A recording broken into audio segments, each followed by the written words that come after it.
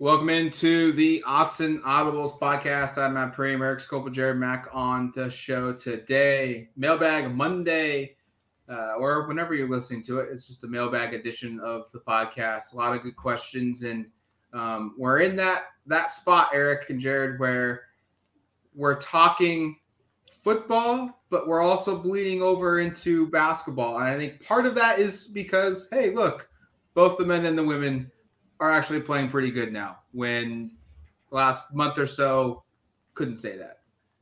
It was really a bleak time for Oregon athletics there in like the month of December to early January. It was like none of the teams were playing well. There was all sorts of chaos for football with coaching.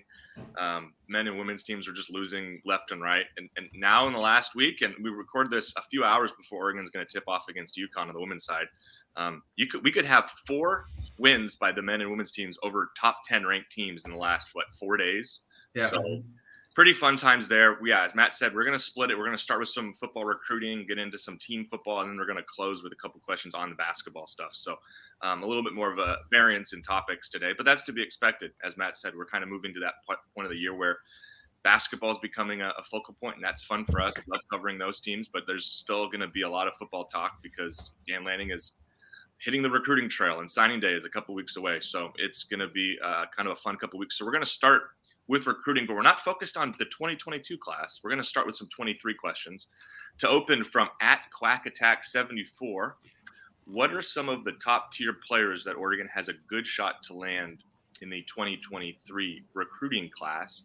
Hashtag Odds and Audibles, by the way. I think everybody used the hashtag today, so good on you. And that doesn't mean I won't ask your question if you don't use it, but it does help. Matt, I don't know how many you want to run through because we want to keep this a fairly reasonable show, and this is the 23 class and you're early, but I'm sure you've got dozens of names, but let's try to keep it somewhat time sensitive here. Sure. Not 15 minutes.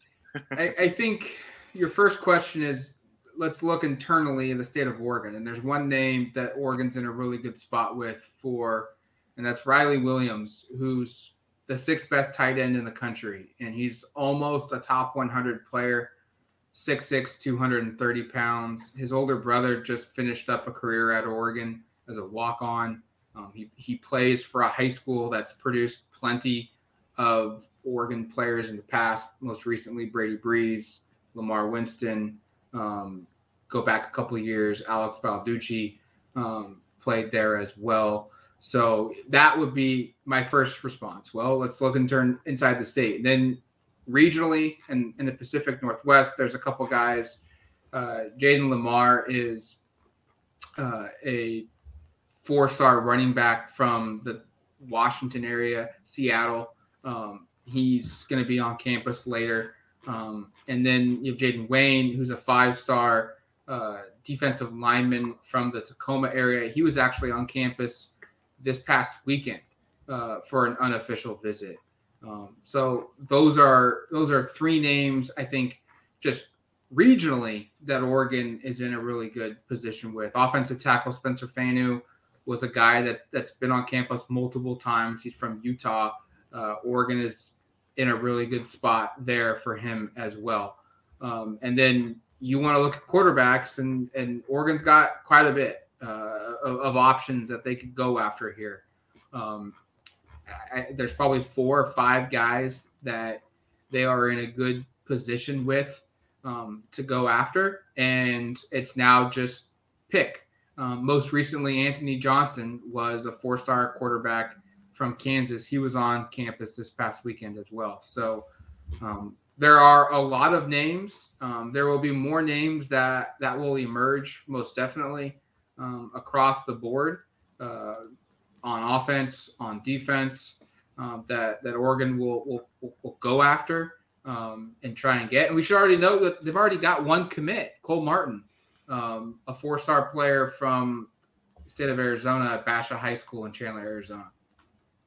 Well, and we should know that's the son of an Oregon assistant coach. And there's another actual offer that went out on Saturday to another, we talked in-state, Tatum Tuioti, the son of defensive line coach Tony Tuioti, also was offered. He's going to play his high school ball at where Matt went to high school, which is Sheldon. So an opportunity to see him up close and personal.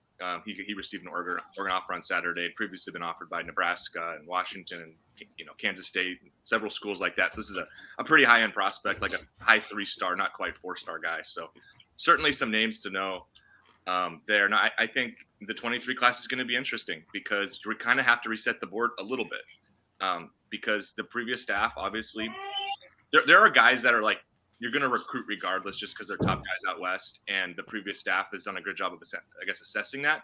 I think there's also guys that the new staff will come in and build relationships with that maybe we're not as familiar with, and that's what's kind of interesting to see develop here over the next couple of weeks and months. Is I think even in the 2022 class, there's certain prospects Oregon wasn't maybe in on that they've kind of entered the picture for late here because of the new staff and kind of relationships there. So there could be names. This list for 23 is going to grow, I think, quite a bit over the next couple of weeks as we see kind of how the staff sort of shakes out in terms of how they want to approach this and who they like and all of that. So we're going to be this list will be growing, I think, over the next couple of weeks.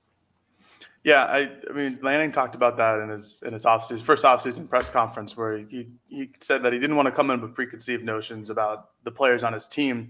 I also feel like that translates into the recruiting trail as well. The previous staff did an excellent job in finding talent and on the West Coast. And what I'm most excited for is to see what Lanning and his staff, which has a lot of Southeastern recruiters, what they look like on the recruiting trail in the Southeast. Obviously, it's going to be really important for Oregon to set their culture and establish themselves as a West Coast recruiting power, as they have in the last few years, especially with USC coming to fruition. And you always have talent on the West Coast, whether it be from California or Oregon or Washington. Arizona has been a hotbed too recently for across the country teams. But I think that's what I'm most interested in seeing. And the class of 23 is where we're going to really begin to dive into what they could possibly do. It's just too late for the class of 22. Oregon might be able to sign somebody from one of those Southeastern states just because they didn't enroll at wherever they were committed to. That we'll find out in a couple weeks in National Signing Day. But the class of 23 has a lot of top tier talent, obviously. And a lot of that comes on the West Coast. But with Lanning and Tosh Lupoi's connections like down in the Southeast, I think that's what I'm most excited for, to see, who they can pull and what type of performance an SEC body of players would perform in the Pac-12, and see how that works. That could be a significant advantage for Oregon if they are able to pull more kids from that area. It could turn out to mean absolutely nothing. But the class of 23 is where we're going to find that out.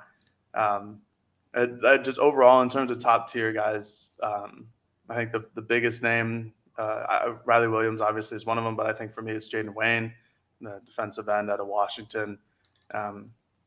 He's been on campus a handful of times. Oregon was actually the first school to offer him a couple of years ago at the SNL camp. So he's been around here a while. Yeah, he's had a lot of unofficial visits with the new staff. We'll get another official visit. I think that's priority number one for Oregon in terms of recruiting. Washington has had a lot of talent in the Seattle area that has not stayed in state. I think Wayne has one current crystal ball, which is a projection of Miami, which is a confidence of 1. So I think that's just an early swing and maybe a miss. I think Washington will obviously put on the full court press for him, just like they did for JT Tuamale and Emeka Egbuka. But those are two examples of guys who weren't afraid to leave the state to go where it best suits them. And whether Wayne leaves for Oregon or Wayne leaves for Miami or I don't know, Texas A&M, who knows? But I think he's the number one guy if you could have a wish list of 2023 right now for Oregon. I think he could, and he's a defensive end. So, and playing for a defensive coach with a defensive coordinator who coaches D-line, who's an excellent recruiter, is definitely an advantage for Oregon to have right now and should be going forward. We should note that a lot of what 2023 will look like we won't probably have a good idea of just the sheer numbers on probably for 4 or 5 more months. I mean, Oregon probably is going to have to operate with the ability to be pretty fluid here. try and sign as many guys, take as many commitments as you can, but also be prepared that that number may have to get chopped down, because right now there are 11 guys on this roster that'll be a senior in 2022. They have, by our count, 5 available scholarships to use at their disposal right now. So they could sign 5 guys this offseason. Let's say 5 high school players, but that doesn't increase the number of seniors on this team. They could go out and they could add 5 seniors to this team, or 5 guys that will play just 1 year of college football at Oregon. And that could then explode to 16 scholarship numbers. And then there's a bunch of underclassmen, Jamal Hill, Mace Funa, Brandon Dorless, Stephen Jones. What do these guys do when they finish 2022? Do they go pro, or do they come back for what would be their 5th year of college football? And same things for Dante Manning, Noah Sewell, Justin Flo. There's a couple others out there that I'm missing. Byron Cardwell, or not Byron Cardwell, sorry. Keon Ware-Hudson. There's a couple other sophomores that are going to be 4th-year sophomores or 3rd-year sophomores in 2022 that would be draft eligible after next season. And how many of those guys go pro, which could then increase this number up to closer to its full 25. Now, because of the COVID year, I don't know if people still understand it. There's like continuing to be lasting implications of that, because like what Matt is saying is true. Is like there's guys who are on the roster. They say they're 1 year, but they really have they've been around longer than 2 or that. 3. I mean, you know that, yeah. So it's like it's hard to kind of sometimes do the scholarship math of like, okay, in theory they've been here 3 years, but they're like Sewell's going to be a sophomore technically, even though he's played every single one of Oregon's games the last 2 years, but one of the years just didn't count. So he will, I would think, likely go pro after, but in theory he would still, if he wants to return, have 2 more seasons. So it's like one of those things where it's just funky to figure out. So it's so weird. hard to kind of figure some of this out. So all right, next one from at Austin 701210508. By the way, last time we did a mailbag, I actually properly guessed what the significance of the Twitter handle was. I don't know if I can do that for this one, because this one does not look like a birthday. This looks like maybe a cell phone number, something like that. Anyway, Austin wants to know which one of the 4 quarterback targets in the 23 class are we most likely to land, and he does use the hashtag odds and audibles. Matt, you did mention Oregon is in on some high-end quarterbacks. Avery Johnson was out here recently. There's a couple of other names that are big-time prospects Oregon is in on. Is it too early to have a feel for who are they most likely to land, or kind of where you at with that position right now? Yeah, I think it's too early to come out and say that Oregon is in a position where you feel confident they're going to land one of these 4. And I'm assuming he's talking about Pierce Clarkson, who's a 4-star quarterback from St. John Bosco, Jaden Rashada, who's a 4-star quarterback from Pittsburgh in California. And then you also have Nicholas Iamalave from Downey, California. He's a 5-star. And then after that, you could be talking about Kabari Johnson, who's a 4-star from Lincoln in Tacoma, or maybe you're also talking about Javance Tupuola Johnson. I'm just going to butcher that. Who's a 3-star from West Hills, California. I think you have to throw Avery Johnson in there as well. I mean, the fact that he paid his way this early to come to Eugene is pretty significant. I would be surprised if they land a quarterback that's not in that mix of names.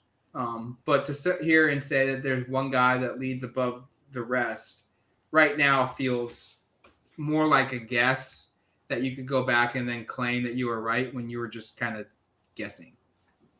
Yeah, it's so early. And again, I do think we have to acknowledge the new staff part makes this a little difficult because like these offers were made to most of these kids by the previous staff. Yeah. And I'm sure like most of those names are takes because those are the best guys out west. And we should know that sounds like I think it's a pretty high end class for quarterbacks out west in 2023. I mean, there's a lot of top 150 kids in the Southern California area. There's some top kids up in Washington as well. It's going to be interesting to see how this plays out. I think if Oregon's able to get one of those guys, almost regardless, they're getting a high-end player, a capable player. And what I think will be interesting to kind of track here is stylistically, and this maybe kind of gets us to the next couple of questions, but stylistically, what does Kenny Dillingham want out of a quarterback? What kind of priorities, and some of this will be, what is the offense going to be? Are you going to rely on an offense like we just saw a couple of years here where Anthony Brown and Tyler Shuck were asked to run the ball quite a bit? How much of that are we going to see? Are we going to see some RPO stuff out of Dillingham? I know we've seen a little of that in the past. Is there a fit at quarterback with some of the names that we've just mentioned in 23 for that? Are you going to see a shift at all? I mean, these are the questions we're asking right now, and I know we're going to get to questions asking us kind of like what specifically Kenny Dillingham's offense is going to look like at Oregon, and I think there's some questions on it. So I'm kind of hedging that part right now, but I do think we're going to learn some of these answers based upon kind of what they look for at quarterback. So that'll be kind of another component of the quarterback position in 23. I'll be curious for is just how does it fit Dillingham's offense, and maybe what does it say about what he looks for in a quarterback? This is a really talented West Coast group of quarterbacks. A lot of high 4 stars, a 5-star, just some quality players across the board. Matt, like you said, Avery Johnson like paying his way out early or this early in the recruiting cycle is pretty interesting. 24/7 Sports has Dillingham listed as his primary recruiter when he was at Florida State. So that's already an established connection. And Johnson is a top 150 quarterback ranked by 24/7 Sports.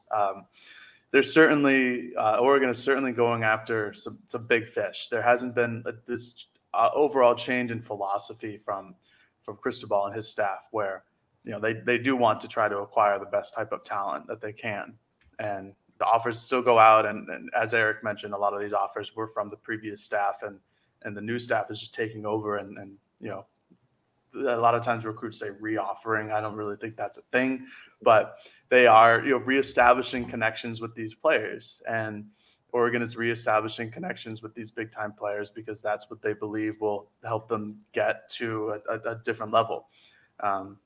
Lanning said in his press conference that players make coaches great, and great players make great coaches. So these are potential great players. They're ranked this highly for a reason.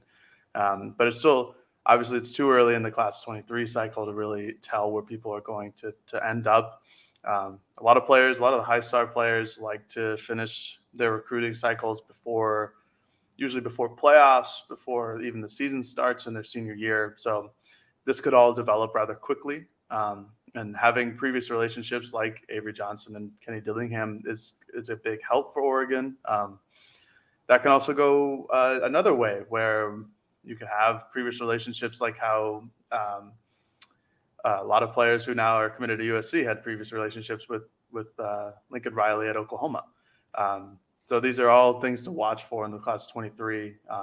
But like Eric was talking about, I'm really interested to see who specifically like Dillingham kind of hones in on as a quarterback, because we've kind of seen the change in philosophies. I feel like in terms of quarterback styles from like Joe Moorhead and the previous regime.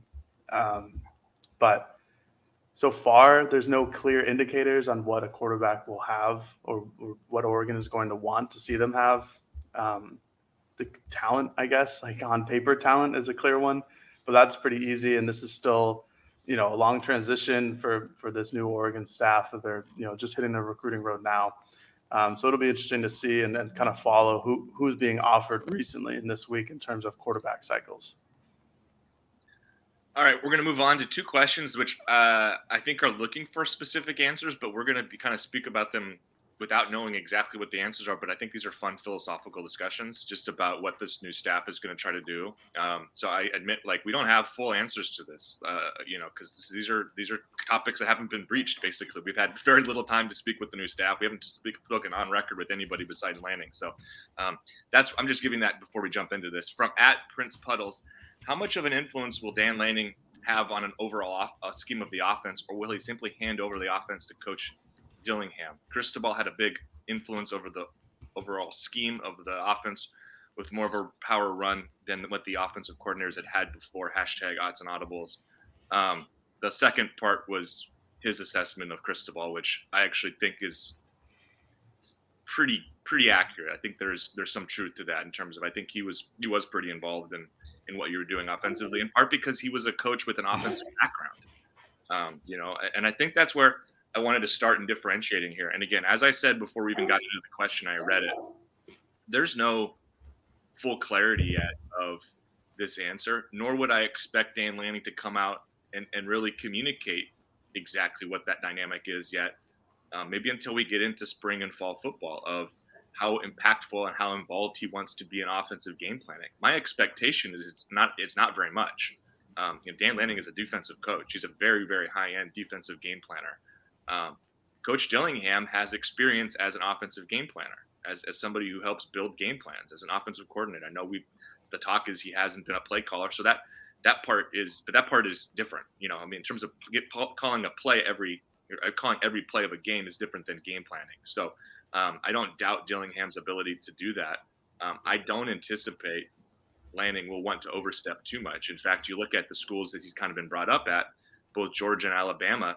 Those are two defensive-minded head coaches, which is where he kind of falls in line with. And both of them kind of give, I don't want to say full reign to the offensive coordinators, but they give quite a bit of leash and kind of let them do their thing, which is why you've seen, I think, both schools evolve and change philosophically on offense under both Kirby Smart at Georgia and Nick Saban at Alabama. Both those teams, you look what the offense have done, they've shifted with who's ever been in leadership positions at offense. And I think that's what you'll see with Lanning.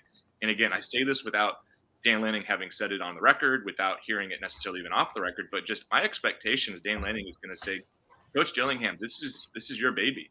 You go take care of this. This is your part of the ball. I'm going to take care of the defense. We've got a bunch of guys here to take care of special teams, but you're focused on offense. And I think you even saw a little bit of that with the hires that were made. The defensive hires, you go look at the guys they hired defensively. A lot of those people are people Dan Lanning has worked with or has some sort of connection to. The offensive staff, you look at, a lot of those are guys that maybe Dillingham had a little bit of a previous relationship. Not a lot, but a couple of them. Like, I thought Coach Laughlin is somebody he's worked with at Florida State. Obviously, he had a say in bringing him over. So I just look at this and think I'm expecting Dillingham's going to have quite a bit of autonomy to kind of run this offense and make this offense what he wants it to be. I don't anticipate Lanning is meddling too much. That doesn't mean he won't have any say, but my expectation is this is Dillingham's baby, and Lanning is pretty comfortable with that. I don't think we know what this offense will look like yet. And the oversight that Lanning has, like, I'm sure he's got some kind of idea that, hey, I want us to be known to have a power run game and you fear our running backs and you feel our playmaking ability on the outside at the skill positions. But it doesn't pigeonhole you in any kind of system that you want to run on offense. And like Eric said, that will be Kenny Dillingham's responsibility as the offensive coordinator and the QB coach.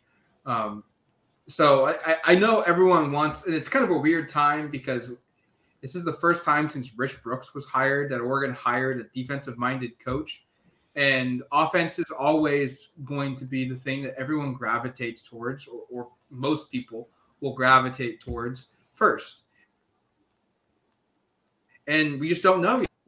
Oregon has hired a coach in Kenny Dillingham that doesn't have his own personal system that he has run. Or it wasn't like a Chip Kelly where he had this blur offense that he was running at New Hampshire, or like a Joe Moorhead who had his own sophisticated spread. And this is Kenny Dillingham's opportunity to create that system of what he wants to be known for. And we just don't know what it's going to look like right now. Yeah, I've been on record for saying that I'm a fan of when a staff is comprised of like a CEO, head coach, a separate offensive coordinator, and a separate defensive coordinator.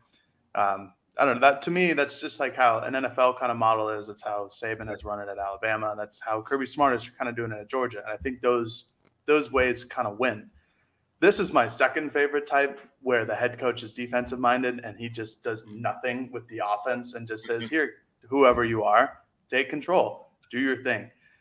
Because for some reason, I find that in terms of team success on offense, when a head coach just leaves it up to the offensive coordinator, things run a little more smoothly rather than when a defensive head coach and a defensive coordinator work together. I just feel like there's more of an opportunity to find the same common ground on a defensive ideology rather than on an offensive ideology. And whether I'm just talking out of my butt or I actually have knowledge about this is yet to be seen. We'll find out eventually with Oregon staff. But to me, from a very general perspective, I don't feel like Lanning is going to be involved with the offense at all. And I think that's probably for the better. I can tell you he will be involved in offensive recruiting. I talked to four-star offensive tackle Miles McVay the other day, whose primary recruiter is Adrian Clem, but he told me that every time that Adrian Clem is on the call, so is Dan Lanning. So he's somebody who's going to be helping out offensive recruiting, that's for sure. But other than that, in terms of play calling, scheme, ideas, I don't think he's going to be in Kenny Dillingham's pocket like how maybe Mario Cristobal was with his offensive coordinators. And whether Mario was truly involved that much with his offensive coordinators, we'll probably not know. It certainly seemed like it at points, and maybe there are plenty of plays over the course of a season that point to that direction. But I don't anticipate that happening with Lanning. I anticipate it to be how Georgia was ran, with Kirby Smart as a really defensive-minded head coach who was a former DC at Alabama for 6 to 8 years. I can't remember which it was, who helps control the defensive side of the ball. And he knows a good offense from a bad offense because he coaches defense, so he knows what'll work and what won't work. So I would imagine that Lanning has some sort of perspective on what he wants his offense at Oregon to look like. And I would imagine that viewpoint of what his offense wants to look like is a primary reason as to why he hired Dillingham as the offensive coordinator role. Because his offense, his relationship with Dillingham, that all feeds into what he anticipates Oregon's offense to look like this upcoming season. And we don't know what that'll look like. We have clips of Dillingham's work at Auburn and Florida State, but he wasn't the primary play caller. He learned under Mike Norvell at multiple stops, including Memphis with Dan Lanning, who's an excellent offensive coordinator and offensive mind.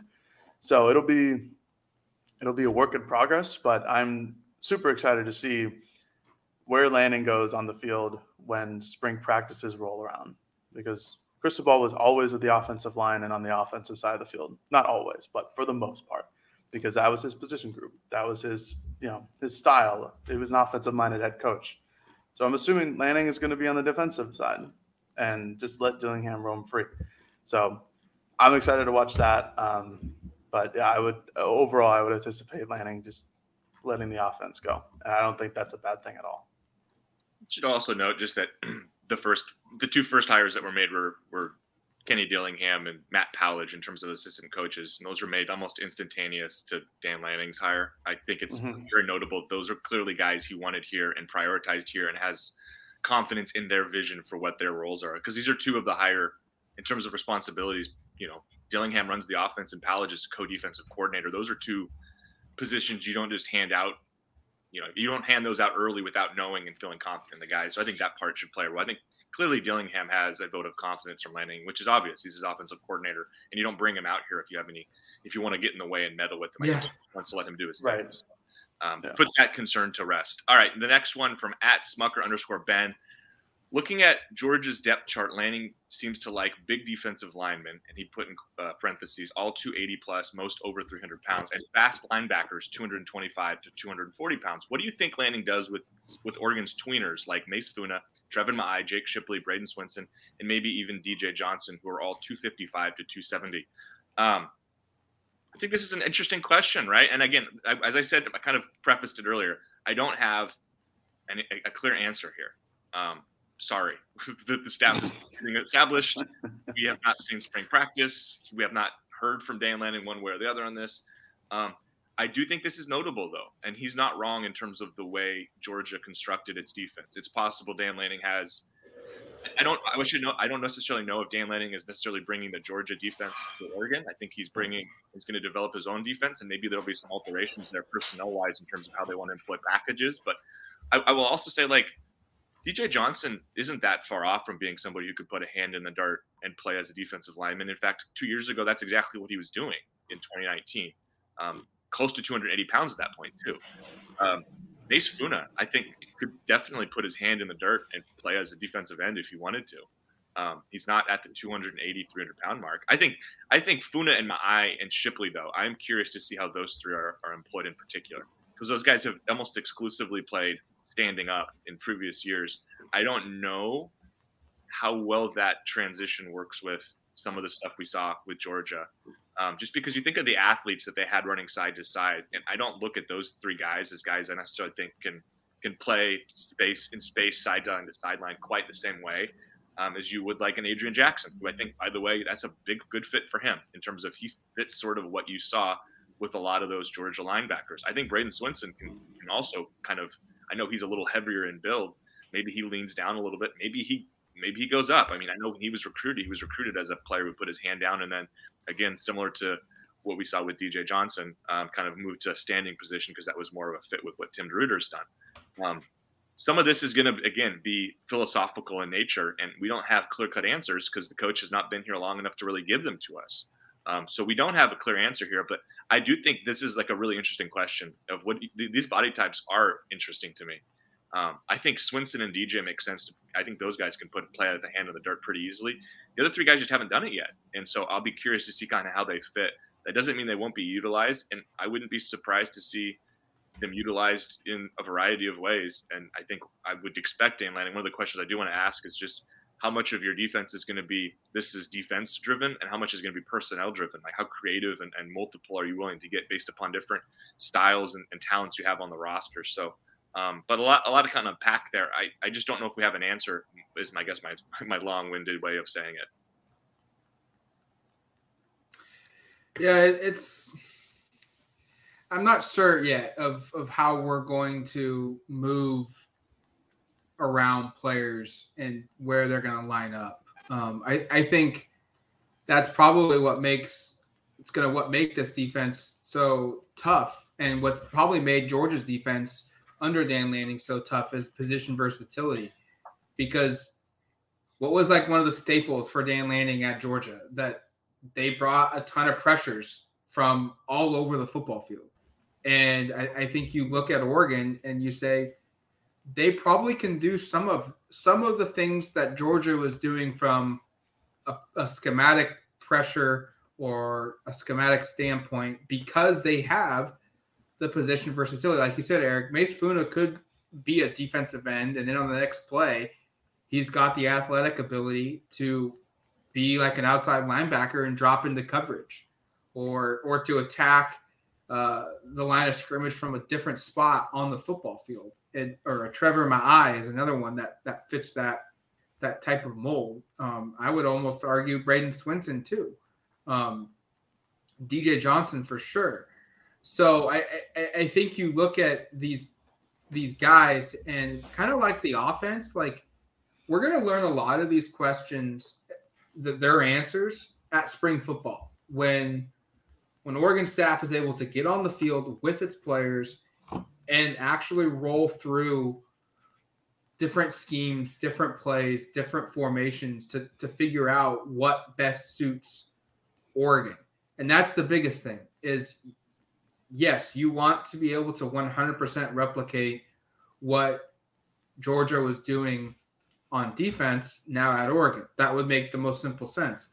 But if it's like putting a square peg through a round hole, you got to adapt. And I think that's where we're at right now is Oregon's trying to figure out that, hey, do we have the pieces in place now to replicate and do exactly what we want to do?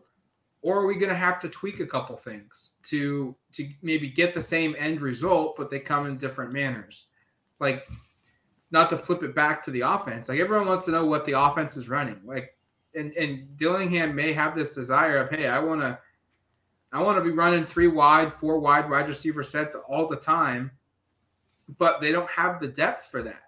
And what if Oregon's 2 best or what if Oregon's 4 best receivers, what if 3 of those guys are tight ends?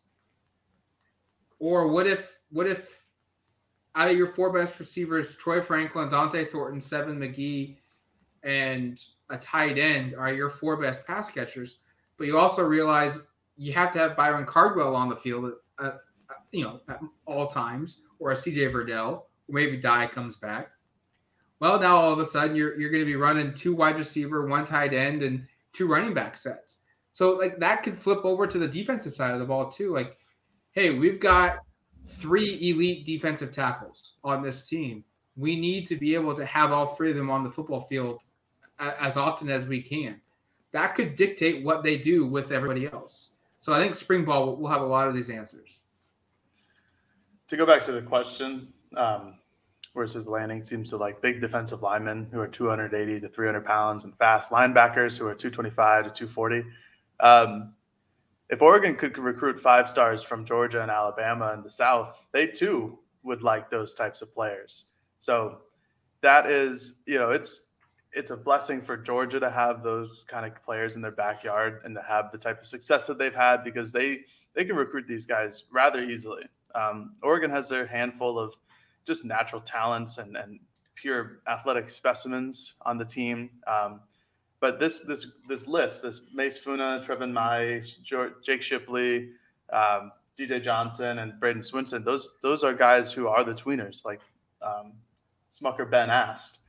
And those guys all Oregon has to figure out what to do with those guys specifically. And this is a really good question about it because I can anticipate either all of these guys gaining weight in terms of putting a hand down and potentially playing a defensive end role, or I could see all of these guys losing weight and trying to shift them into a hybrid linebacker, maybe a hand down type of role that you saw like Kayvon Thibodeau play sometimes this year, and which was a shame. He should have always had a hand down on the line. But I look at someone like Jake Shipley. I think he's a candidate to bulk up. I think he's better suited to be a pass rusher. I like a Trevin Mai. And I think he's also another candidate to be a pass rusher, edge setter on defense, which is kind of what he was last year. I don't know if he has the lateral mobility to do what a Dan Lanning defense does with their linebacker core. Same with Mace Funa. I think Braden Swinson could slim down and become one of those because he's just a pure athlete. I don't necessarily know, as we saw last year, he has a great speed rush, but I don't necessarily know if he has anything more than that in terms of his power rush or bull rush.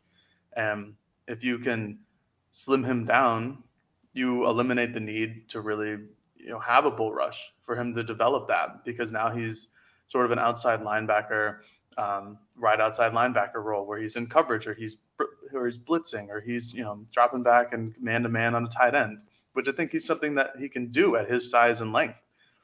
And for DJ Johnson, I think this year he'll potentially become a full defensive end. I think Oregon's tight end room is pretty good. They're going to miss him on offense in terms of his blocking because although DJ Johnson caught 1 pass this year as a tight end against Ohio State, his blocking was instrumental to some of Oregon's success. And without him, the final 3 games towards the regular season, you saw that Oregon's rushing offense was pretty good, but it wasn't where it was. And that can also be related to DJ Johnson. It could be related to Johnny Johnson and Jalen Redd and their top wide receiver blockers going out too. But I think his best natural talent is lining up with a hand in the ground on defense. And bulking him up to that 275, 280 range and keeping his natural athleticism and developing him a little bit more under Lanning and Tony Tuioti. I think it's going to be really helpful for an Oregon team that lacks a pure pass rusher, especially in the absence of Kayvon Thibodeau. So there are a lot of players who I think could play both sides or not both sides of the ball, but both ways, where in terms of hand in the ground, dropping back into coverage and an outside linebacker type. I'm interested to see what they'll do with Noah Sewell. I think they'll keep him as a linebacker specifically, but without a pure pass rusher, I'm kind of under the impression that they're going to use him as extra help a lot. And I'm not sure if they're going to play him in that outside linebacker role where he's primarily a pass rusher off the edge, because I think he has a great combination of speed and power, or if they're going to put him where he has played the last couple of seasons, that Mike linebacker spot or that Will linebacker spot, and let him be a full-time linebacker. I think they're going to have to get creative, and it starts with specific body types and specific player skill levels. But this is another topic that is going to have to wait until spring ball, until we see something set in stone and really have an idea of what's going to happen. I can't wait to watch practice, guys. It's been a long time since we've been able to do it. It's one of my favorite parts of the job is going out there with the clipboard and the notepad and just marking down who's working with which groups. I think from a personnel perspective, the first week or so of spring ball, assuming Dan lets us in. Dan, let us in. If there's any way you hear this podcast, we want to watch. We want to see we want to get an idea. Because I think, as we've established, there's a lot of guys positionally that'll be interesting to see where they line up, what groups are working with on both sides of the football. So I think that's a good way to end that. We're going to get into a couple of basketball questions. I want to kind of combine these because they're very similar. But let's start with this one from @ZBGreen1. Was the SoCal trip an aberration, or has the team clicked similar to previous Dana Altman teams? If so, why are they playing so much better? # odds and audibles. Matt, let's start here in terms of what's going on. This was a pretty impressive week. This followed, I think, a couple of weeks where they played a little bit better as well. So it seems like there is definitely improvements. Are we buying this as a full-on, the Dana Altman second half of the season run is beginning, or are you still concerned about some things?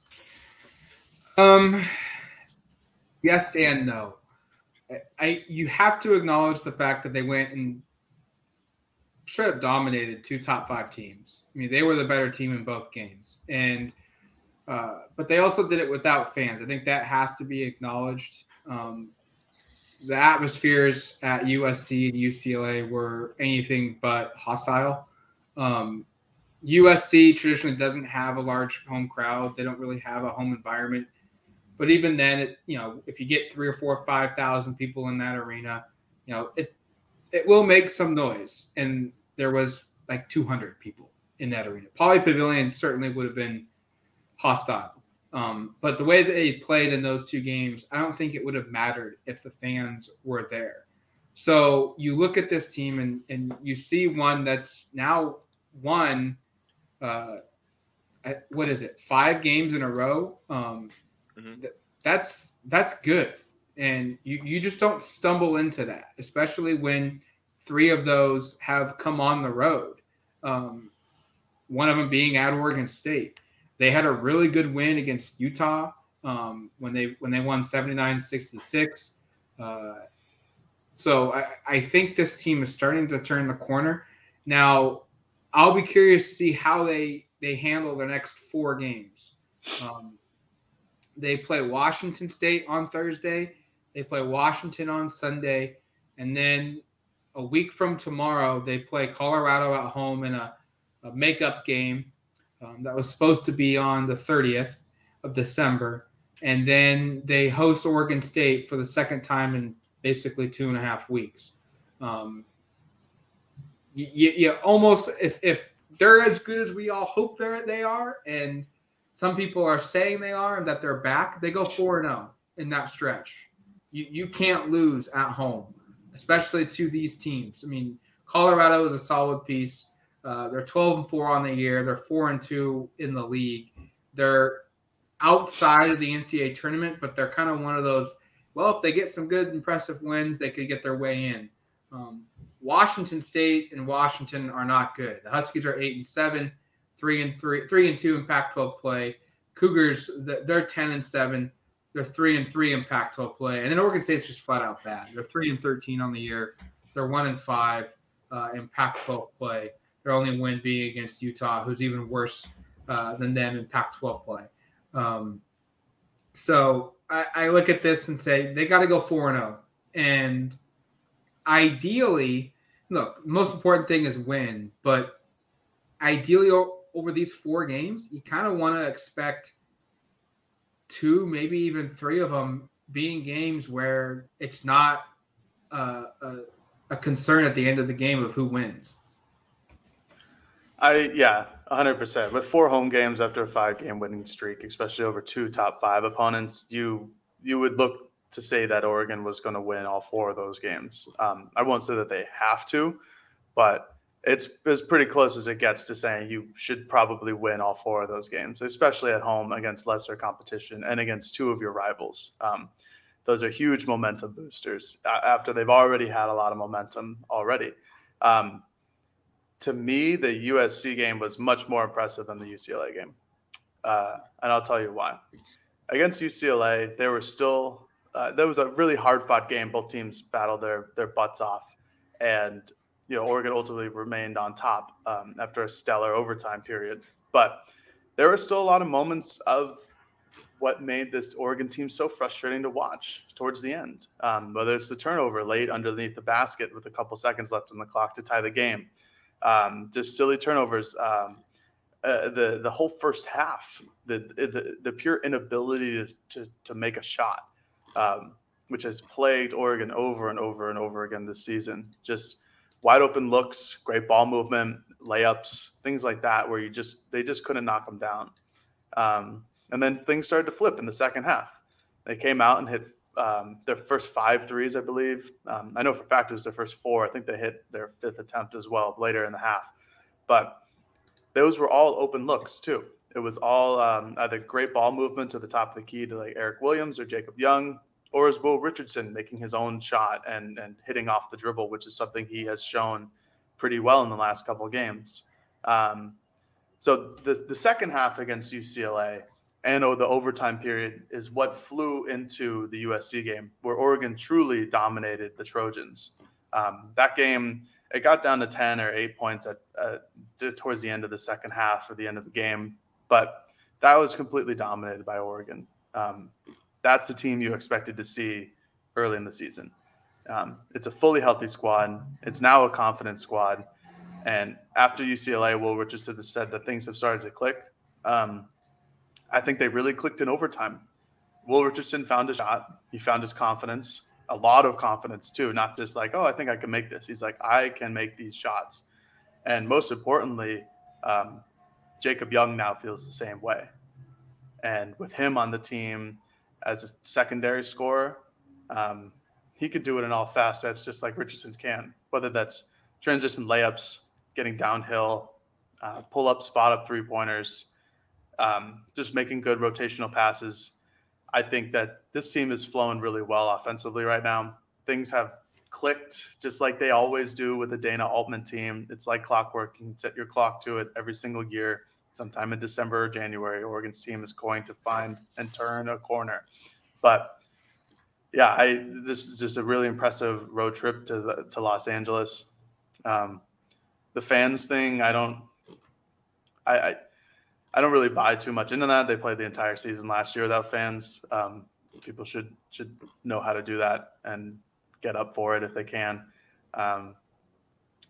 But I think moving into this 4-game home strip, these are 4 games that Oregon should win and almost need to at this point. All right, last one from @DuckYODuck. Why is there so little national buzz about Oregon men's basketball beating 2 top 5 teams in just 3 days? Are they not giving the Pac-12 any credibility? #OddsAndAudibles. By the way, the latest polls have come out. The AP poll is out. Oregon had 15 votes, and in the coaches, they had 5. Overall resumes, though, it's sort of understanding they're not in the top 25, considering the fact that they didn't have any quality wins, really, or very, very few that you would really tip your cap on in terms of a resume coming in. I don't know, Matt, do you feel like there's not been enough attention to this? I mean, it's pretty significant. What was this, the first time the Pac-12 has ever seen it happen, and the first time since 71 maybe or something? I don't know. What's your take on this? Yeah, I think it's 75, 76 since Clemson went back-to-back in a 5-day span to win games over teams ranked in the top 5. And Oregon did it in 3 days, not just 5. It is getting some discussion. I mean, ESPN has Oregon as the team of the week. CBS Sports, they had Oregon as one of the winners of the weekend.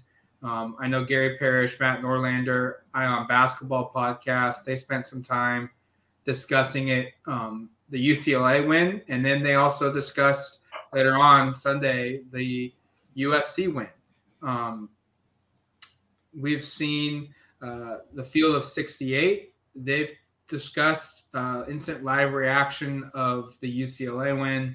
And then I think they did a discussion point on their podcast this week that came out on Sunday or maybe Monday morning about Oregon as well. So there is some discussion out there. I didn't think they would be ranked, though. I mean, they've got some really bad losses under their name here. Arizona State at home is a quad 3 loss at home. That's bad. That's going to weigh you down significantly. They lost by 30 plus to BYU and Houston. That can't happen. And so the fact that they're receiving votes is a good thing. It's people noticed it. And I think you also, though, have to factor in there weren't crowds. So while it counts as a road win, it's not what a normal road win would look like. They didn't have to fight through the adversity of playing against a home crowd. And I think that maybe weighs a little bit on it. And then, the Pac-12 isn't good and, hasn't been good for quite some time. And last year they sent all those teams to the Elite Eight. They had a team in the Final Four. And all offseason they've talked about how this was going to be, a continuation of last year. And yes, they had 3 teams in the top 6 last week: Arizona, UCLA, USC. Well, USC lost twice last week. They haven't really played anybody on their schedule. Now they're playing conference games. They're starting to lose. UCLA has played 2 teams of importance in non-con.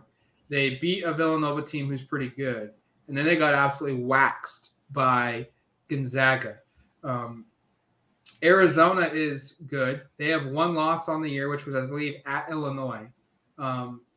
But the teams that were supposed to be good, Oregon, they have floundered out of the jump. Washington State was supposed to be a team the league was hyping up as a potential tournament team. I thought they would be. They're not good. Oregon State was a team that went to the Elite Eight, and they lose their best player in Ethan Thompson, yes. And Reichel doesn't come back as well. But everybody else from that team is back, and they've won 3 games this year. They are hugely disappointing from a preseason expectation. Stanford is not where they are supposed to be. So ASU is not where they are supposed to be. So this league they haven't done their job in non-con, and they didn't win a bunch of big games. And so it's going to be tough sledding for this league to become the focal point of a discussion point for a week for another season. Yeah, Matt, you hit the nail on the head there. It's why is there no real national buzz? It's because it's the Pac-12. These are games where technically Oregon should be losing. These are 2 top 5 teams in the country at home against an unranked Oregon team who, while they do have talent, they aren't ranked. They've had an up and down season. They've been disappointing, frankly, considering their preseason expectations. And UCLA was, and I guess you could still say, is a national champion contender. They were right there last year. This is this is a Pac-12 issue at its whole. It's really great for Oregon to have 2 top 5 wins on the road. That's great for their resume. That's hugely important for trying to get into the tournament. And they do deserve some more buzz, but it kind of says a lot of things about the Pac-12 more than it does about Oregon's talent. Like literally all the reasons that Matt just outlined. This has been a rather disappointing year for the Pac-12 in general, and it doesn't get more disappointing than two of your top three teams from a national perspective losing at home, getting beat by a disappointing Oregon team on national television. And that's another factor. UCLA was played at 9:30 Eastern Standard Time, 9:30 p.m. Eastern Standard Time, and the USC win was played at 11 p.m. Eastern Standard Time. So most of the country lives on the East Coast, and I could tell you that not a lot of people stayed up for those games. So all the ESPN, Bristol, Connecticut, New York City, all those little towns in Connecticut. That's where those people who get paid to watch the sports live and work. They're probably not staying up for all these games, and that's just what happens when you play in the Pac-12. So you might not get as much publicity as a team who beats Duke, who goes to Illinois and wins. Whenever Florida State's really good, teams like that. And that's been an issue with the Pac-12 for a long time, and their seeds getting underseeded for the tournament, not enough eyes on them, and that's just what happens. It's a Pac-12 issue. They're not on national TV enough. I can go to football too, but yeah, those are the reasons to me why this isn't getting enough buzz. I think it's gotten some good buzz within the Oregon community. Now people are going to start to pay attention to both teams because the women's have an opportunity to beat two straight top 10 teams as well, starting on Monday against UConn. So that'll be a nationally televised game at a normal hour too. So that'll be a good brand representation right there for Oregon. So yeah, Pac-12, this is what frustrated me about the USC game. What was the lead up? What game was the lead up for Oregon USC on FS1 Saturday night? That forced Oregon to tip off at 8:00 at night. I don't even know. Seabiscuit. Oh, yeah. What FS1 game was showing a movie. Seabiscuit. Pac-12, baby. Lead up to Oregon playing USC. I mean, why that game had to be played at 8:00 is beyond me. I mean, I guess you could argue, well, they didn't want to compete against the NFL playoffs. Well, guess what? Like, it doesn't really matter what time you're playing it at, because the people that are going to watch that game are going to watch that game even if the playoffs are going on or not going on. So there was no point in playing it at 8:00. And basically, what person on the East Coast just went, oh man, I watched a great NFL game. It's now 11:15 Saturday night. You know what? I'm just going to sit here at home and I'm not going to go out, or I'm not going to go to bed. I'm going to watch Oregon USC, two teams I have probably very little connection to see them play. Put that game on at 6:00 or 7:00 even. And that's where I think a lot of people out west get frustrated is you're not gaining anything by playing the game even later into the night from an East Coast perspective. And so just do away with it and put your product on a time that fits ideally for that region the game is being played in, instead of at 8:00 at night and allowing a movie that's over 15 years old to be played, maybe even older than that, to play. Tobey Maguire has never been better. Never been better. All right, that's going to do it for us here on the Odds and Audibles podcast. Thank you so much for submitting your questions. Thank you for listening to the show. We'll be back Wednesday. Maybe more basketball talk, depending upon what happens later today with Oregon UConn, maybe some Oregon football recruiting, maybe more news on just Oregon's roster in general. Until then, you've been listening to the Odds and Audibles podcast. Talk to you later, folks. Peace.